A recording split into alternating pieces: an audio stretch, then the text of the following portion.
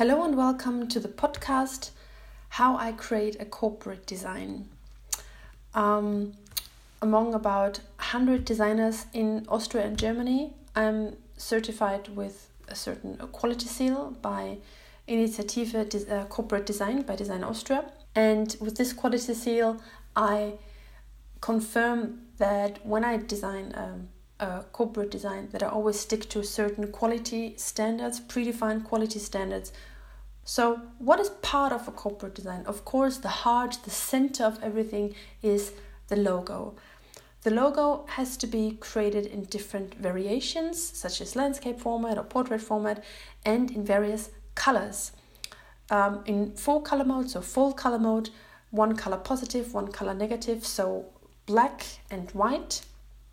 And in addition, all relevant resolutions in pixel format and raw vector files have to be delivered to the client. With vector files, I mean EPS files or AI files.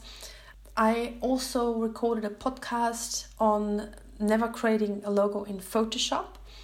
The link to this podcast I also put in this podcast description, so you can take a look at that, because you always have to make sure that a logo is created in a vector format, so you never have any quality losses in the long run. Besides the logo, there is also a color scheme, corporate colors. In order to secure colors to be printed 100% correctly, I recommend to work with spot colors like Pantone that are selected with a color matching fan. If there is no budget for using spot colors, also no problem, you can define SMIC color codes for print and RGB color codes or hex color codes for digital purpose. So there is always a color scheme and color codes for print usage, Pantone or SMIC, and for digital usage, RGB and hex. This is very important because you cannot simply transform or translate SMIC colors into RGB colors with those free online tools that you see. That I don't recommend to use this, because RGB colors look completely different than when compared to SMIC colors. And you have to make sure that all colors look the same, maybe on a printed flyer or on a business card or on the website. This is very important. There is also another podcast on this very topic, how to make sure that all colors look the same across all communication channels. And the link to this podcast I also put in this podcast description. So it's definitely worth taking a look at that. What else is part of corporate design besides logo and corporate colors? Typography, fonts. Fonts are extremely important, and people understand more and more the value of high-class fonts or the value of a typography scheme, because fonts are not only there for transporting information, fonts are also there to create a certain look and feel, a certain gut feeling when you read a text. Fonts are best being included into the corporate design concept in the form of a matrix that relates every purpose to its own font size, and formatting, etc. I always work with a typography matrix based on Wolfgang Beinert. Wolfgang Beinert is a typography expert from Berlin. He also wrote the Typolexikon, which is a website where you can find all relevant info about fonts and typography. I always work with this matrix because I took two education classes with him. He's from Berlin, but I took them in Munich, and it was very, very helpful for me. So I always work with a typography scheme matrix based on Wolfgang Beinert's typography concept. Depending on working with print or digital or both, you might want to use different fonts or different font sizes, especially for print and digital purpose. So maybe it's necessary to define different typography schemes for print and digital. Besides that, the target group's characteristic also has a massive influence on what fonts to choose. People from different countries like different fonts. For example, in Russia, people are very much used to reading text in capital letters, much more compared to people in Germany or in Austria or elsewhere, for example. So it always plays a role where the company will operate, where the products are sold. this all has an influence on what fonts to choose for the corporate design concept. So we have the logo as the heart and the center of the corporate design. We have the corporate colors, the color scheme. We have a font scheme, a typography scheme. What else is needed? Secondary style elements. Secondary style elements, I always find that a bit difficult to explain what exactly that is. I would explain it this way. A secondary style element is a common thread, a subtle common thread that runs through the whole design concept from A to Z, through every single communication material, may it be the website, the business card, the letterhead, or what else. This is about design elements that subconsciously remind clients of certain brands or logos. This is a subtle reminder, this comes from this brand. These style elements are often derived from the logo or logo parts and can be found in really every point of print and online communication, on every touch point with the client.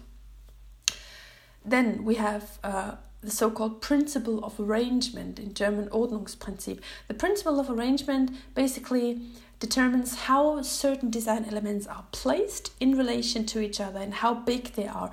For example, do you arrange text parts, picture parts, secondary style elements, etc. in a triangle form, in a triangle shape, or in a rectangular shape, etc.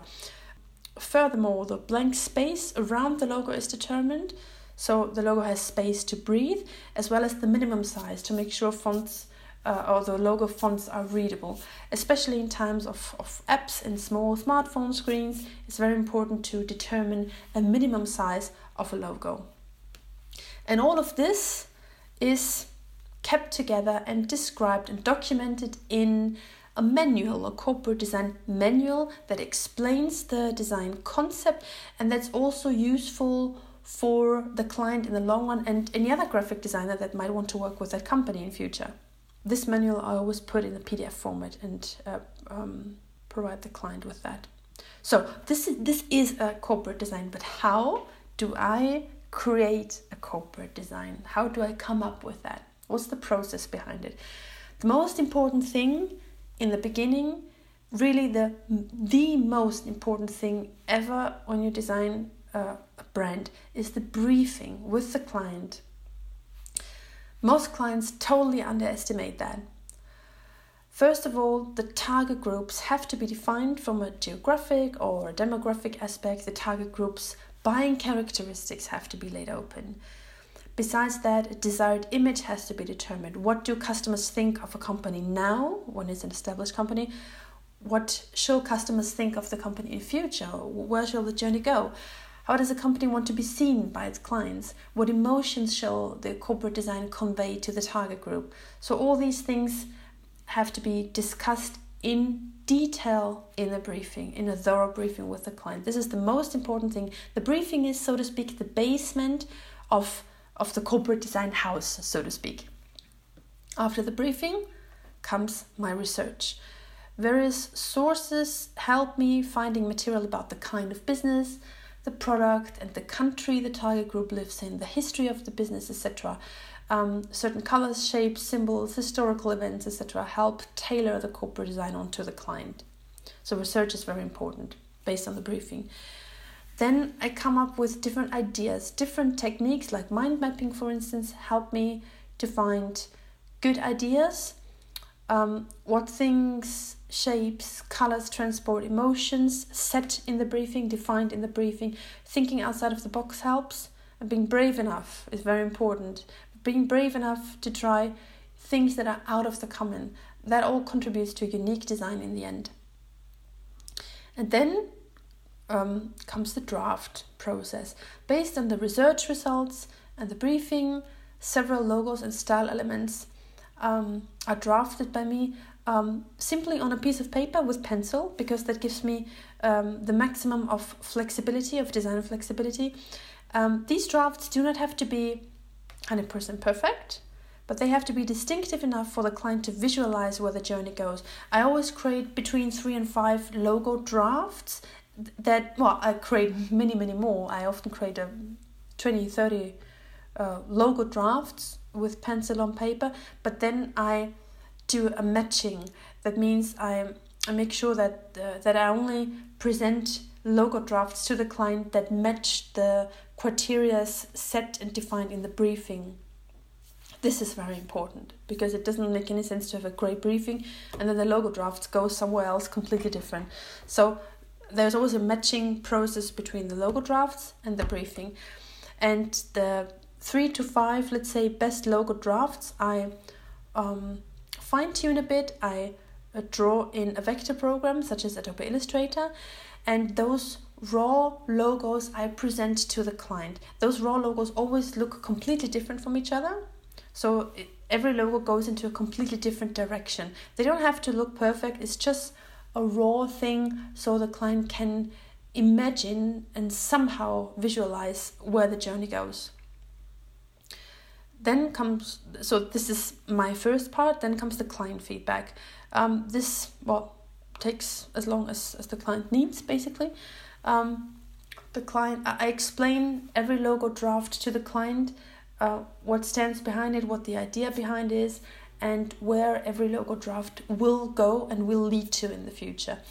Then the client tells me what path he wants to take, and then it's my turn again. I do the final touch of the logo. I make the logo 100% perfect, and then I create the other design things such as I determine the color codes, the typography, etc., etc.